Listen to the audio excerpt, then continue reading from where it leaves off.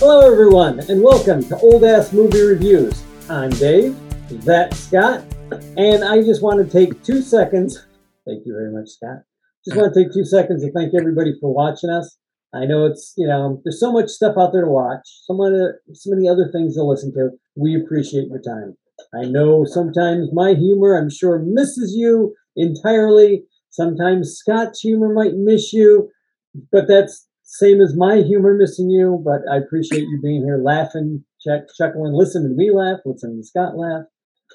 Yeah, that's it. That's all I got. Yeah. Okay, we're done. Have a nice day, folks. Yeah. Hey, shout out to the new subscribers as well on our YouTube channel. Thanks for finding us and hitting the subscribe button. Anybody else, please do us a favor. Give us a rating on wherever the podcast is that you're downloading it. Help us be found. So thanks for joining in. Hope you're enjoying what you have. And even if you're not, drop us a line. This show is our opinion, and we can get a bit crotchety and curmudgeon-y from time to time. And I just got to say, when I look back at the shows, we're 105 episodes now, and that have actually been released by the time we're recording this. I look back at some of the ones that I was exceptionally harsh on, and a few of them I've softened. I since fallen in love with Plan 9 from Outer Space, but I will never be able to get behind Night of a Thousand Cats ever. Or the Star Wars Holiday Special is still kind of better, but not by much. It is still worse. I know. So anyway, we just like to talk about movies. We spoil them. If you want to join us in chat, please do. Let us know if there's something you want to hear us bitch about. So to change the subject real quick, I didn't clear this with you, and I should have, but I'm going to do it anyway. I work at a store, at a place in the universe, and started talking to another guy that works there. And he has a podcast himself, and his friends. And the podcast goes by the Short Track Guys. And it is a podcast literally about short track racing. Very cool. They went out to the, what is that? I want to say the Snowball 500 during the wintertime down on Pine Forest. Yeah. The Snowball Derby. They go there, and they I don't know a whole lot about it. I know of it. I've watched a little bit of racing on TV like that. But some of the stuff that they were talking about, it just got me interested. Like I'm sitting there listening to this like, oh, well, yeah, that makes complete sense. And I'm a guy who doesn't understand jack diddly squat. I did have to ask him a couple of questions about torque and using the lug nuts on the car. But that was just my thing because I must have missed something. One of the other guys that he does the show with has a fishing charters and can'tquitfishing.com. There you go. There's your plug, guys. Thanks for watching and listening and talking to me about this. I appreciate it. That's my plug for. Well, what was the name of that? The Short Track what? The Short Track Guys. Short Track Guys, okay. And they're on Spotify. That's where I went through. I don't know whether they're on any other podcast. They're on Apple as well. They're on Apple, okay. And I will give them a subscribe and a listen. So I have them through Spotify, and I don't know about the charters, but the fishing charters. I mean, I might call them. That's for anybody that's watching. Very cool. Can't quit fishing. It's cheap. Those are my cheap graphics. I use the koozie. They printed a koozie. I want to get us some koozies, dude. This is I like that. I like koozies. Koozies are nice. All right, that was my plug-in for somebody else. The movie that we are going to do is The Poseidon Adventure. It is another Irwin Allen movie. Yes. Holy crap. Leslie Nielsen is the captain of the Poseidon. When I saw him, I thought to myself, why didn't the brothers that did the airplane movies do a shipwreck movie and use him as the captain of the ship? It would have been hysterical. Because there were at least twice on the bridge of that ship where somebody says something to him, and I expected him to turn around and have, a comment. Like the one time the guy calls, "Look out, Captain." I was waiting for him to go, "Look out for what?" or have him duck down. But it was like he's telling him the lookout is on the line. One of the things, and that's exactly what I thought. I saw Leslie Nielsen, and it brings me back when I see him now in these earlier movies to Right. Forbidden Planet, was it? Yeah, Forbidden Planet. What a great movie, folks. Oh God, yeah. So review of that. That's terrific. absolutely, that's like to me the beginning of a lot of sci-fi TV there. Oh yeah. But when the young boy came up to see the cabin, Yeah. all I could think of is that scene in Airplane. Do you like gladiator movies, Timmy? You ever seen a grown man naked? You know. You ever been to a Turkish prison? Turkish bad. Like, Yeah. oh, yeah. But what I like is that little kid. I forgot the little boy's name. I'll find it eventually. I have everybody up on my screen right now. Eric Shea, was that the little boy? I'm not sure. Anyway, the little kid gets on to the bridge, and while he's going up the stairs to the bridge, there's literally like hurricane force winds, not just knocking the shit out of Poseidon. I mean, you see the ship lurching and rolling, and this kid's climbing up the stairs. I'm like, what the hell is this little kid doing? What? Why is this little kid on deck? Where the hell are this kid's parents? They never answer the question of my later question. But he bursts into the bridge. The wind just blows this kid in like nothing. He's falling all over the place. The kid's like, what the hell? What are you doing on the bridge? And the kid stands up. He's got this big smile on his face. He said, you told me to come up whenever I had time. Well, here I am. And the captain's like, and you see Leslie Nielsen's character just wants to yell at this kid. Yeah. But he realizes that that's what he told the kid. Anytime you want to come up. Yeah. You just picked a really bad time. So he's just like, okay, yeah, I did tell you that. And they're sitting there talking, and the kid's looking at the waves. He's like, that's got to be a good 90-foot wave, 60-foot wave, 20. You know, the kid's naming the waves, and the kid's smart. He read all the tech books and whatever he could find on the Poseidon. He's talked to the engineers that are on the ship. So later on, when the kid starts talking about things on the ship, he knows of which he speaks because he's talked to engineers that are on that were on the Poseidon that gave him. I think the one guy gave him a tour of the engine. Yeah, he had a tour of the finished ship. right here. You know, if anything happens, this is the blah blah blah. So he's the one that says we need to go back to the shafts because the metal's only an inch thick there. Anywhere else along the front, they're not going to be able to cut through. And everybody's looking at him. How do you know this, kid? And he just tells them like, well, I did this, this, and this. And everybody's just looking at the kid like, okay, that actually sounds like a plan. Let's go. I want to go off of that because I know there might be some people watching this and they're going to side with Ernest Borgnine's character, where he was just so he was, piss off kid. How could you know this? Yeah. But I absolutely believe the kid did because even when I was that age, I was so into airplanes. I could tell you stats, specs, all kinds of stuff. And, there's kids will tell you everything about a dinosaur and all the bits and pieces. And if they're into it, they're into it. This kid was very believable.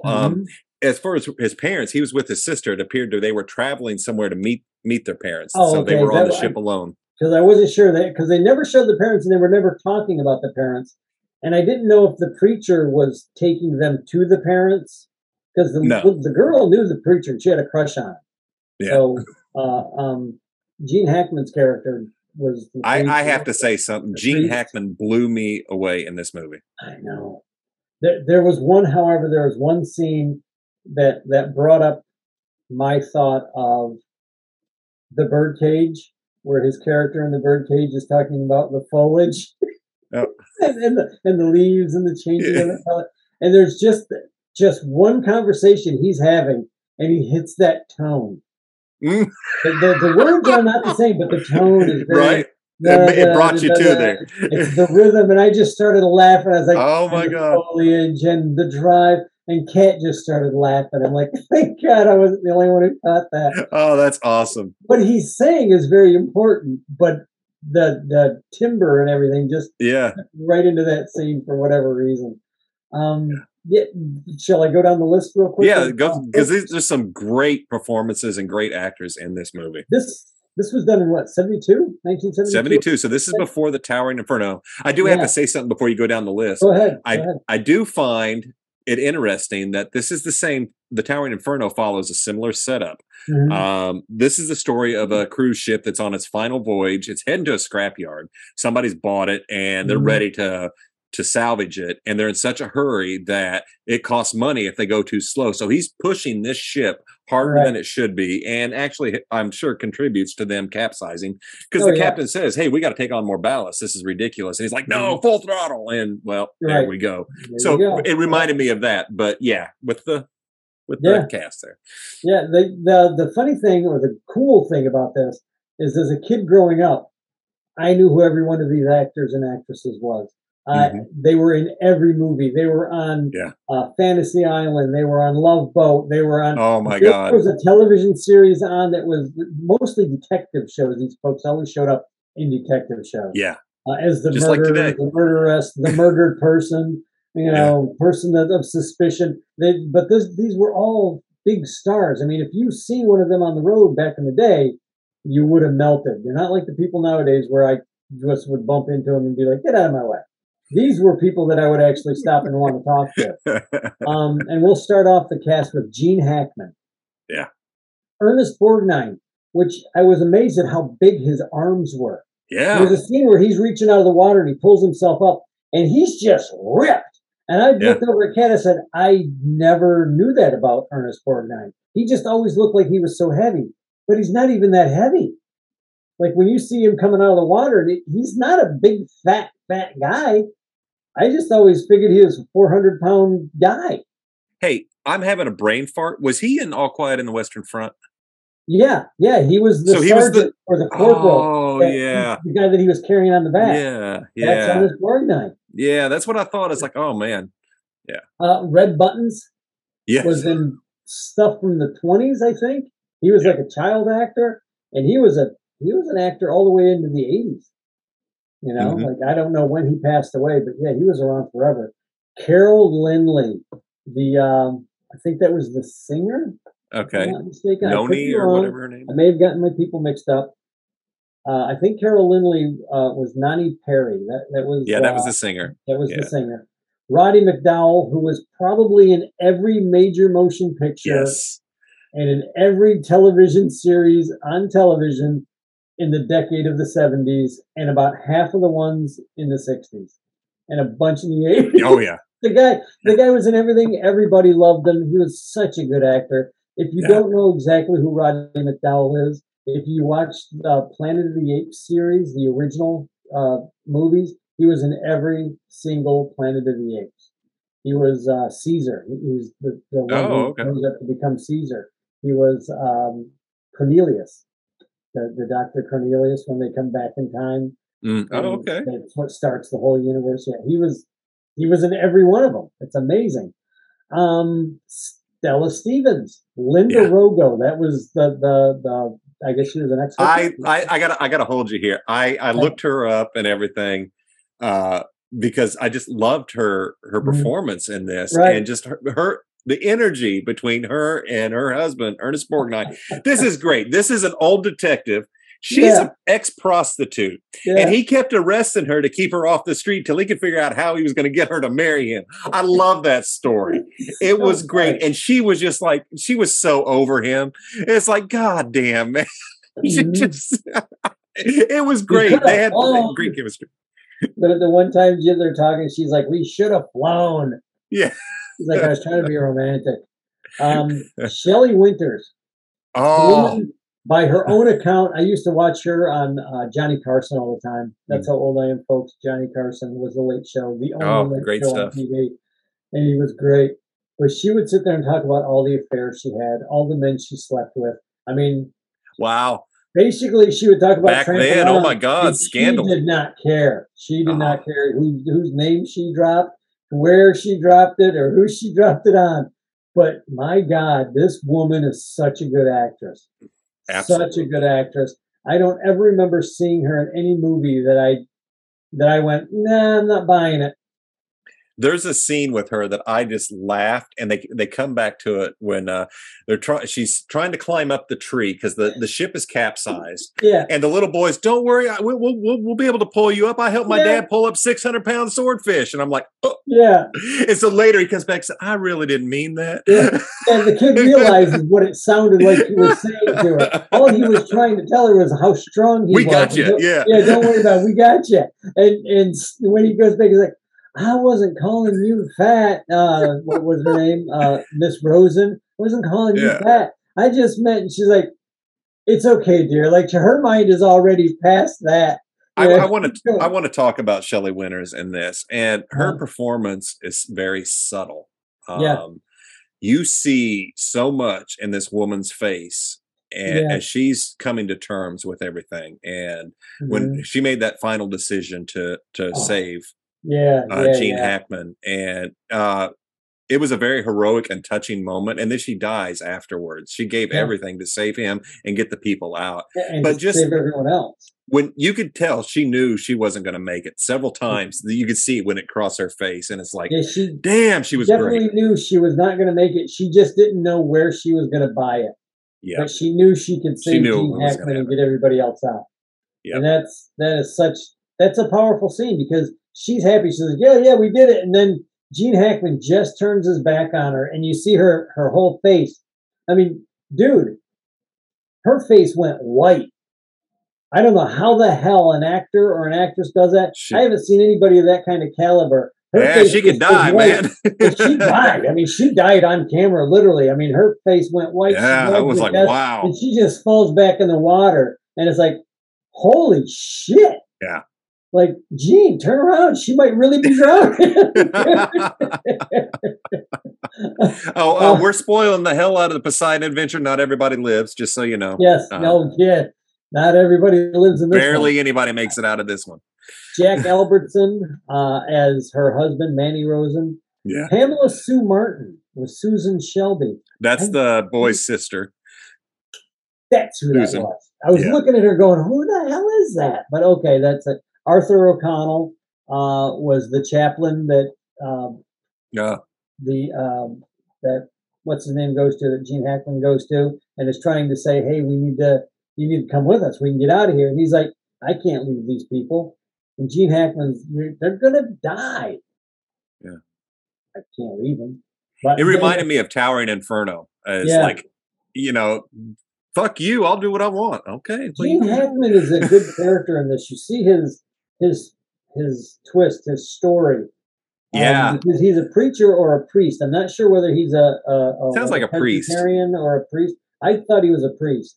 Yeah, that's the impression I got. He's having his doubts. He is having his huge doubts. He thinks God doesn't want to help you. His thought was, God wants you to help yourself, and he might come along and help you eventually. But if you're not helping yourself, why should God help you? And that's, I think that's kind of how I think on a lot of things, but not quite to his extent. I mean, he really pushed the boundaries. Well, he had a moment. I think the universe wants you to help yourself. That's just my thinking. But this is him pushing that moment. Like when he finally decides to learn what sacrifice is in the movie, you see it. It's almost like he clicks. Like this is what the old priest was trying to teach me. Yeah. This is what the old priest was trying to tell me. And you just see his character go from one thing to another. Like he gets it. He gets why people help each other. He gets why people are the way they are. It's a good character arc. And I would have to say him playing Popeye Doyle was probably the only better thing at this time period that I had seen him in. Yeah. Popeye, when he was First Connection. Right. I hadn't seen this since I was very young. I didn't remember who was in it. No, neither did I. When I saw this and just Gene Hackman, Shelley Winters, and just everybody else, I know I'm leaving names off. Everybody delivered such a great performance. This is a cool fucking movie. Dude, I'm going to gush about this. I absolutely love this fucking movie. The effects are great. Oh my God, just showing that ship turn over and how they did it on the Oh my inside. God, the It was stunts. it was there's so much good here. Here's the thing. This is I think when they decided to do Towering Inferno after this, they went, of course, bigger and more. Yeah. But the story blew up more. Yeah. This is much tighter. This is a smaller area. You've got smaller group of people, and I don't feel like we're being distracted from the main thing. It locks us on to about 10 to 12 people. Yeah, it's much tighter. Much tighter told story, which I thought was shocking because it came before Towering Inferno. Mm-hmm. But this story is a good solid. If you want to see an adventure / disaster movie, this is a good movie. Fuck yeah, this is amazing. Movie, and I think it's just called Poseidon, I think. And it was done in 2005, 2006. And I watched it once with the old lady, probably on Netflix, I'm guessing. Yeah. And it was, if I remember correctly, it was a pretty good remake, if I remember correctly. Well, the story's good. If somebody could you can do anything with this. They wouldn't even have to stick to the same story. I like the whole. There's something. This is a genre of claustrophobic movies for me. Right. There's a couple that come to mind. The Descent and The Descent 2 about a group of female spelunkers in some caves, and they run across some cannibalistic humanoid things, and it's so scary because it's so intense. Small areas. Aliens 4 when they're trying to get out of wherever they're having to swim, and everything. It's just all this feeling of claustrophobia that these movies do so well. And then this one to me is just you can tell the story anywhere. In fact, it's told over and over. But this is I haven't seen any remakes, and I don't even know what I'm talking about. I was just going with it. The story itself is such a solid story of people trying to survive. You could literally take this, put it into space on a spaceship cruiser, have it smash into something, and the people have to get to the back of the ship because everything's closing down or shutting, and they have to get past doors or whatever. And it would be the exact same story in almost the exact same way, and everything, the ship's upside down and your gravity well's fucked up. Whatever you want to do to flip it over and make sure everybody realizes, oh, this is a Poseidon Adventure remake. Yeah. But it's in space, and a couple of the people are aliens. How interesting would that be? Because then you'd have the alien point of view on everything. And you could very easily make whatever point you want to make if there's a point to be made. It's a good formula. Alive. Yeah, it's a good formula for a great adventure story. This worked really well, and it's not that it's just a good story. You had the performances that really brought this. I believed it. I was sucked in. I started watching early yesterday. It's like, all right, I'm just going to sit down for an hour, watch the first hour. I'll go do some things, some chores, and then I'll come back to it. No, I sat down and finished the whole damn thing because I couldn't walk away from it. It's like, that's it. We're in. It's and it gets you in really quick. The models were really impressive in this. They were really done really well. They had a nice full-size ship model, not a full-size because we're not scale, a scale model of the Poseidon. It's obviously in a wave tank. Yeah. But I was looking at those waves, man, and I'm like, that must have been a really big model in a really big tank because those waves were looking pretty good. What I was thinking of when I saw that is, it's like, wow, that's a really cool model. One of the shows I frequently watch is Deadliest Catch, about the crabbers, the crab fishermen in Alaska. And seeing the crappers at first. The crappers and crabbers, man. That's what that's about. It's about catching craps, man. But the stuff that Discovery Network does with filming these ships in hurricane conditions and the giant waves and everything, it's like if they were to redo this movie now, I would say spend the budget, send a ship out and go into a damn storm and film that shit. Right. Because it was pretty good. What they did with the models was really done well, man. I was shocked. And then because they do the water shot too, where as the Poseidon starts tipping, you're underwater looking at it while it tips. And I'm just amazed at that model work. And then the explosions that they're showing you underwater. when Yeah. something's blowing up, you're underwater looking at the Poseidon and you can see the flashes of light all over. And you're like, holy crap, I would hate to be on that boat. I would hate that. That would be like one of my worst nightmares. I don't know if I'd freeze up in that situation or not. I'd like to think that I'd be like, at least like Ernest Borgnine, like, let's go, let's get the hell out of here kind of thing. But he's a good character, you know. Yeah. I can see people getting really irritated with him, but oh yeah, he just it was who he was, man. yeah. He's an ex-cop, and that's Yeah. New York cop. So And it shows. He's not going to be Mr. Here, let's all have a latte. No, he's not going to be that guy. He's going to be he's going to make a decision, right or wrong, and he just stick with it. wants something happening, you know. He just wants to be moving. Yeah, he was nice to see him try and save. Spoiler again: Roddy McDowell's character dies. He's, I think, the first one to die. I think he's the first one to buy it. Yeah, real early off the edge down the chute. Well, at least Ernest Borgnine jumps right in. He right doesn't even think twice. His character does not think twice. He just jumps in to go after him. And he tries, I think at one point he almost has him up out of the water. And then like another explosion happens and he's racked and he drops him again. And it's like, you're like, son of a bitch, man. That sucks. That sucks. But there, you said it. There's a lot of claustrophobic moments when they're going through the air shaft. The acting. There's not a bad actor in this movie. If there is, I didn't see it. I honestly can't say that there's the little boy I thought was going to get on my nerves real quick. Right, but he grew on me real quick. Yeah, he doesn't get on your nerves. They very easily could have written him to be a real pest.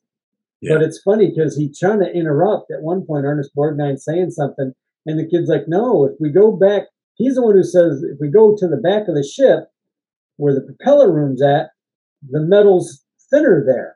Yeah. And Ernest Borgnine doesn't want to hear it. And finally, Gene Hackman tells him, shut up. What are you saying? Little kid, what is that? And he tells him, he's like, how do you know this? And he's the only one asking the kid, well, how do you know? Well, why is that a better place? And the kid says, well, because the engineer took me on the tour yesterday. Well, actually, what the kid had done is snuck down, got caught, and then got taken on a tour. Yes, of course he did. Which is always fun. But I thought that was really cool. Like, okay, this is why the kid knows it. They've established that he's reading all the books on this ship. They've established that he's gone on a tour and he's asked all the right questions. He's asked every little kid question. How thick is that steel? Where does that engine go? Where does it? He's asked all the questions, like you said. And he's retained it. I knew about World War II fighters. I knew about dinosaurs. You could have dropped me in World War II when I was 10 or 12 years old. I probably could have helped fucking fix a Spitfire. Now I can barely change my own oil. Right. And God forbid, don't ask me to do anything technical. But when I was 10 or 12, I could have probably helped out. Yeah. And dinosaurs, dropped me in Jurassic Park, I would have been the little dinosaur nerd from the Jurassic Park movie when I was that age. And I would know you don't run with heels. Yeah, well, yeah, I didn't learn that until I was 12. I know, it caused great confusion. Yeah, my sisters kept trying to dress me up like a little girl, but that's my own cross to bear. And I looked fabulous. Of course you did. Who wouldn't? Who wouldn't with my curly hair? Not anymore. Not anymore. I don't know where I was going with that.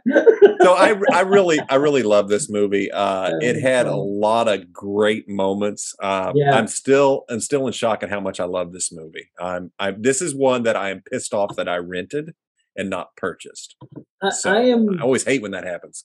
This is how I know how great I think this movie is. I didn't take any notes. Yeah. The old lady looked over at me. She goes, "You're not taking any notes." I said, "I can't take my eyes off this." I was the same way. It's going in different directions. And there were times when, like I said, I'd only seen the movie maybe once or twice growing up too. I didn't remember any of the movie, so it was all new to me. So people living and dying was a shock. Like there was at least two big shocks in that movie. Two people that I would have thought would have lived through to the end didn't, and I was like completely fucking shocked at that. Like, why would you kill that person right now? They're right there. I know. All they have to do is open the fucking door and walk through. He gave his life, and we are referring to Gene Hackman's character. Yeah.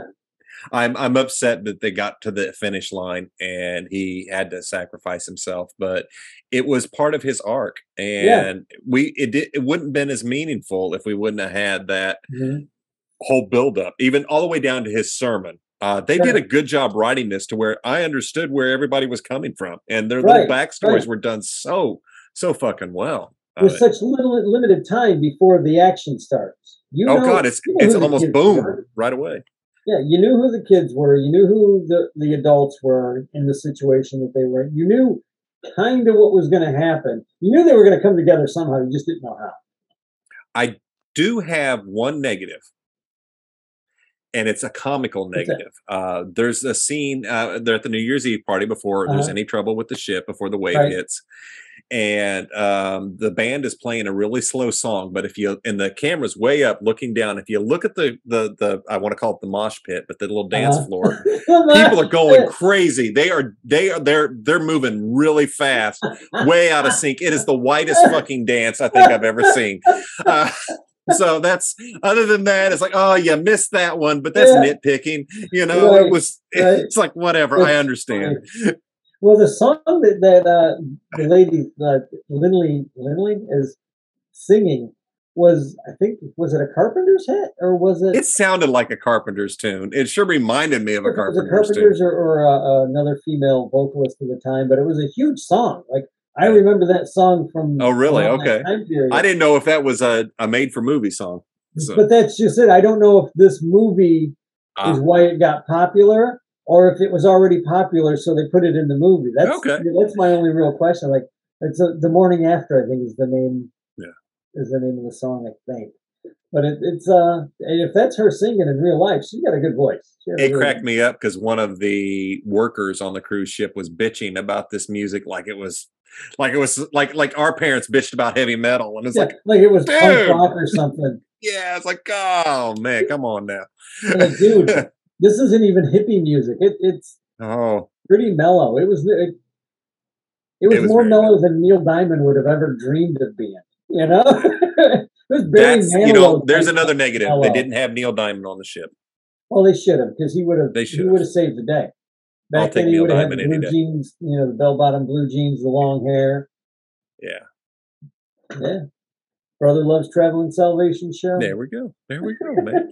There we go. See, you can put Neil Diamond in any movie and it's going to work. I'm telling you. That's right, no matter whether anybody likes it or not.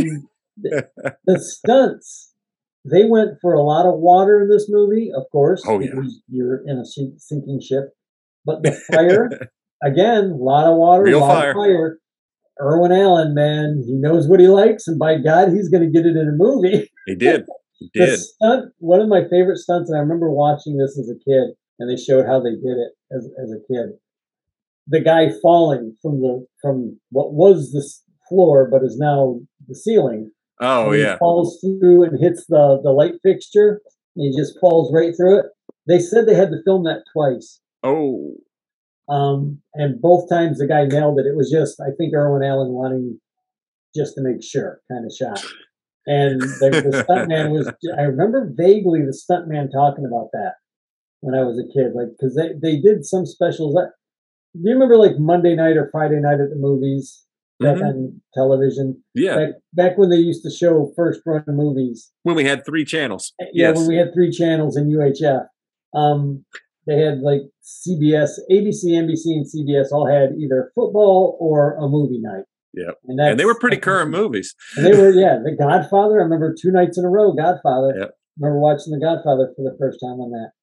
But they had like some kind of little special on there about the stunts, because they were doing like an interview with Irwin Allen. I would love to find that again. But I couldn't find it on YouTube yesterday, and I was looking. Yeah, I haven't seen any behind the scenes of it, or haven't read anything on it. But the stunts in this whole movie. I mean, when that water comes rushing into the ballroom, that's a lot of water, dude. Yeah, and where did we see that? They did it again in the Towering Inferno. Lots of water.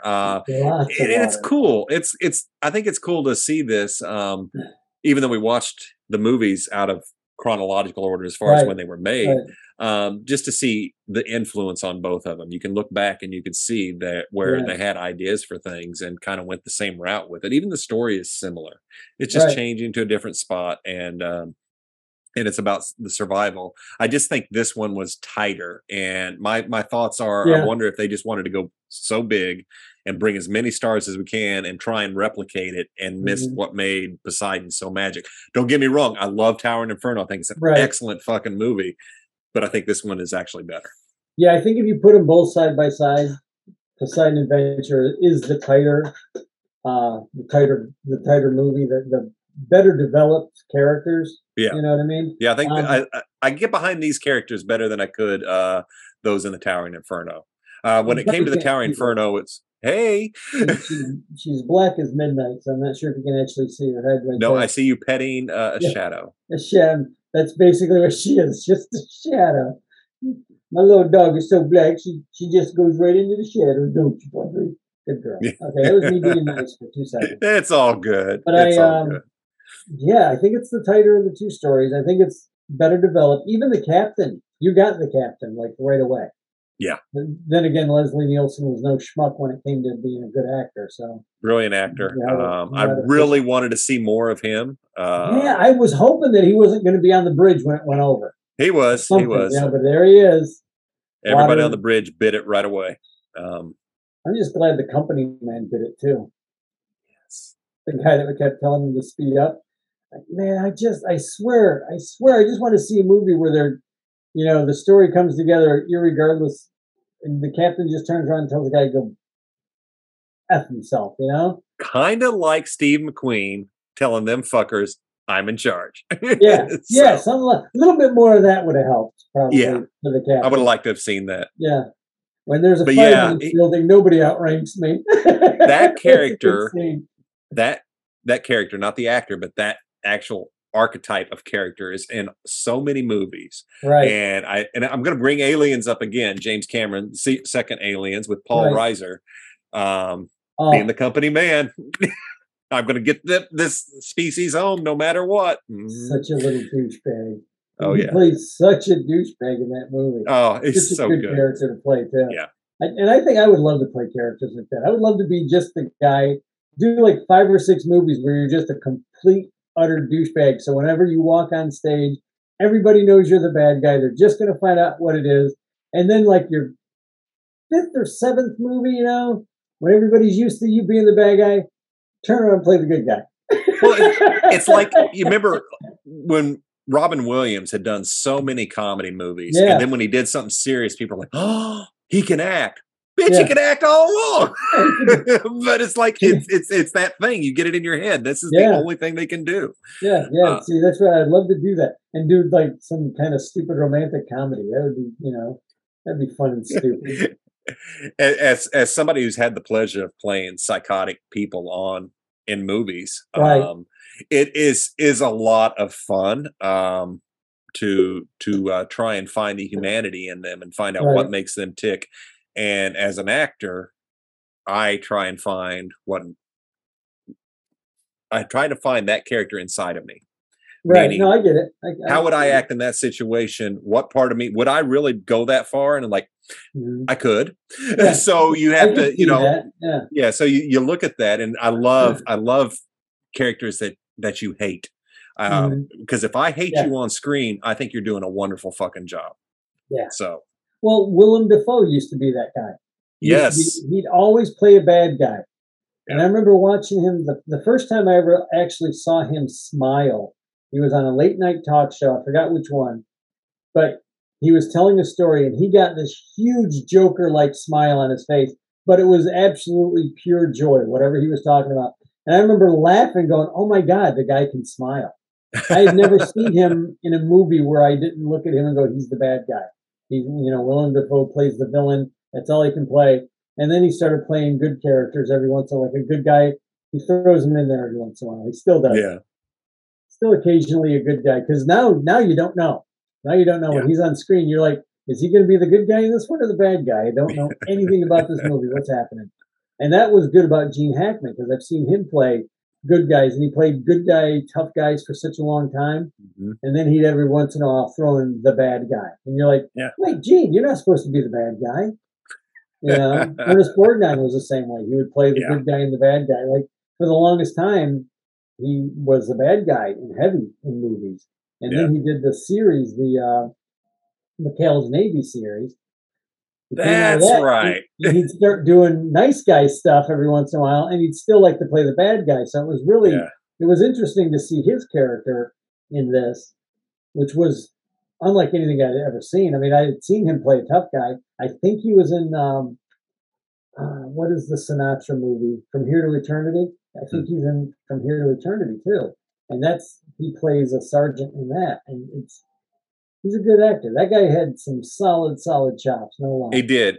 What I'd like to see is just because even though we saw very little of it, his character in this movie, along with the actress who played his wife, Right. dude, there is a romantic comedy behind their story. Oh yeah, yeah. I'm just saying, I may have to write this, but that's like, my God, that's great. And you have It's to great. have them flying instead of taking the tickets to. It has to be Yeah, like another universe. another universe. They don't go on the Poseidon. This time, oh, I know. This time there's snakes on the plane. Shit, that's been done. Good thing we flew, honey. Yeah. There's snakes on the plane. I've never Okay. seen that Just a movie. shout out. I love Snakes on a Plane. I'm just saying, great I've fucking movie, never seen it. I have no idea what it's about other than Samuel L. Jackson saying, "There's motherfucking snakes on this plane." dude. Samuel L. Jackson, Snakes, plane. I'm there. Samuel L. Jackson reading the phone book. I'm there, man. Yeah, right. Motherfucking John Smith. Yeah, I'm good. 555 55 motherfucking 55. Yeah, say it one more time, Yeah, motherfucker. say it Yeah. one more time. Read that address one more time. But okay, Very good. final thoughts on Poseidon Adventure, Dave. Man, solid storytelling. The effects, especially for the day, are really good. Oh God, yes. All the in-camera effects, the explosions, the water, the stunts. I couldn't tell you how many stunt people they had in this, because back in the day, you'd see maybe one or two stunt people's names, and that's about it, if you saw any. So I have no idea. I imagine it was an army of stuntmen and stunt women in this movie. There's a lot of just like stunts in this. Towering Inferno. Oh yeah. If you liked Towering Inferno, I believe you will like this movie even better, because, like I think Scott so. said, he pointed out, it's a tighter script. It's a smaller cast. They had a lot of people initially, but after they're going fast. after the ship sinks and everybody dies, that cast gets really small and tight. And We're down to about a dozen. Yeah, right. Character development is spot on. There are surprises of who dies and who lives. If you think We've somebody's spoiled going to most make of it, that. they don't. If you don't think somebody's going to make it, they do. I thoroughly enjoy this movie. This is a solid Irwin Allen. I mean, it's an Irwin Allen flick. I mean, that guy was all about the disaster, you know? Yeah, I really enjoyed this flick. Again, I didn't expect to like it as much. I thought, oh, okay, I love the 70s movies. I like seeing the set pieces. But this is pretty much timeless. The reason it works is because it is using miniatures, no CGI, all in camera. You know, there's some superimposing and stuff going on, but it's done really well, and it holds up really well. It still works. And just the acting is phenomenal. Yeah, it works great. And that's, we've said this on damn near every episode. Give us miniatures, stop motion animation. The stuff holds because it doesn't really advance like computer graphics do. One day they look great. 10 years from now, it's like, I used to think that looked good. Because something better comes along and it's exponentially better. And it's just, I agree with that. It doesn't hold. Just real quick, the same guys who did Towering Inferno did Poseidon Adventure.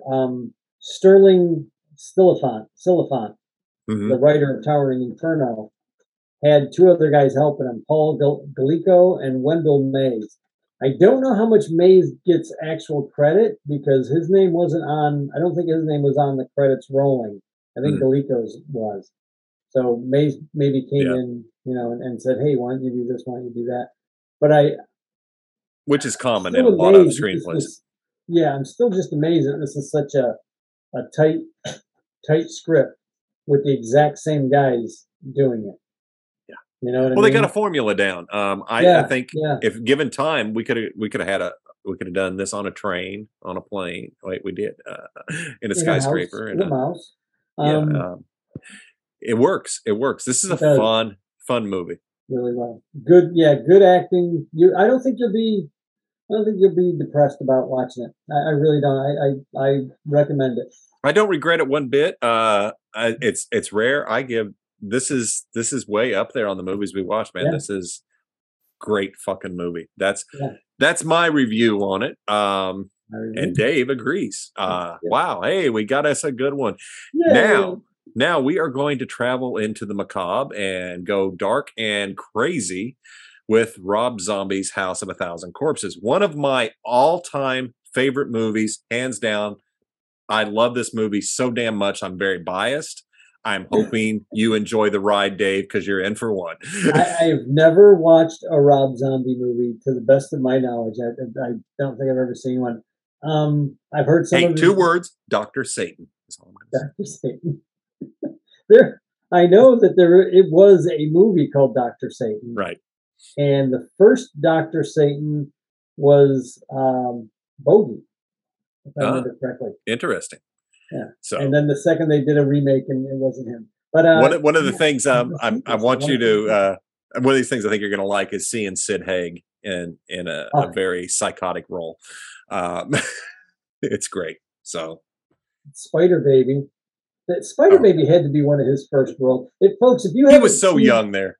If you haven't seen, if you know who Sid Haig is and you are a fan of Sid Haig, but you've never heard or seen Spider Baby, I highly recommend Spider Baby. Oh my God, yes. It's a bad movie, but it's so good movie, and it sets up. I think you and I even mentioned it in the show in our review that it sets up the framework for so many other movies. It does. So many other horror slasher type movies.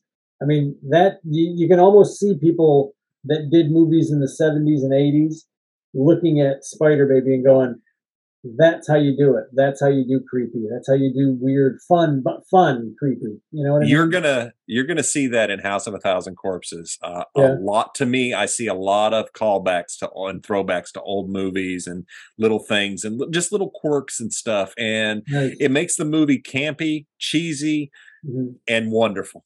I love that. We might have to go see the Munsters. I am down for the Munsters. Absolutely. It should be coming soon. I love the Addams Family as the series go. I love the Addams Family more. I just always thought they had a better chemistry. There was always just something like it's a little darker. It's darker. Yeah, I could live next door to the Addams Family and just think they were fucking great. Because honestly, I don't think you're going to get hurt in the Addams household. No, they may be really weird, but I don't think you're going to get yourself hurt. The Munsters. That dragon under the chair or under the steps might eat your ass. Yeah. I forgot about that. About Grandpa, whether he's going to bite you or not. So I'm just saying, my personal, you're going to stay the night. I can sleep on the floor at the Addams Family house. I think I'll be safe. Not on the nails or the bricks. Yeah, definitely. All right, so. Make a point to tune in next week when we take it to Rob Zombie's House of a Thousand Corpses. Until then, have a great week. Have a great week.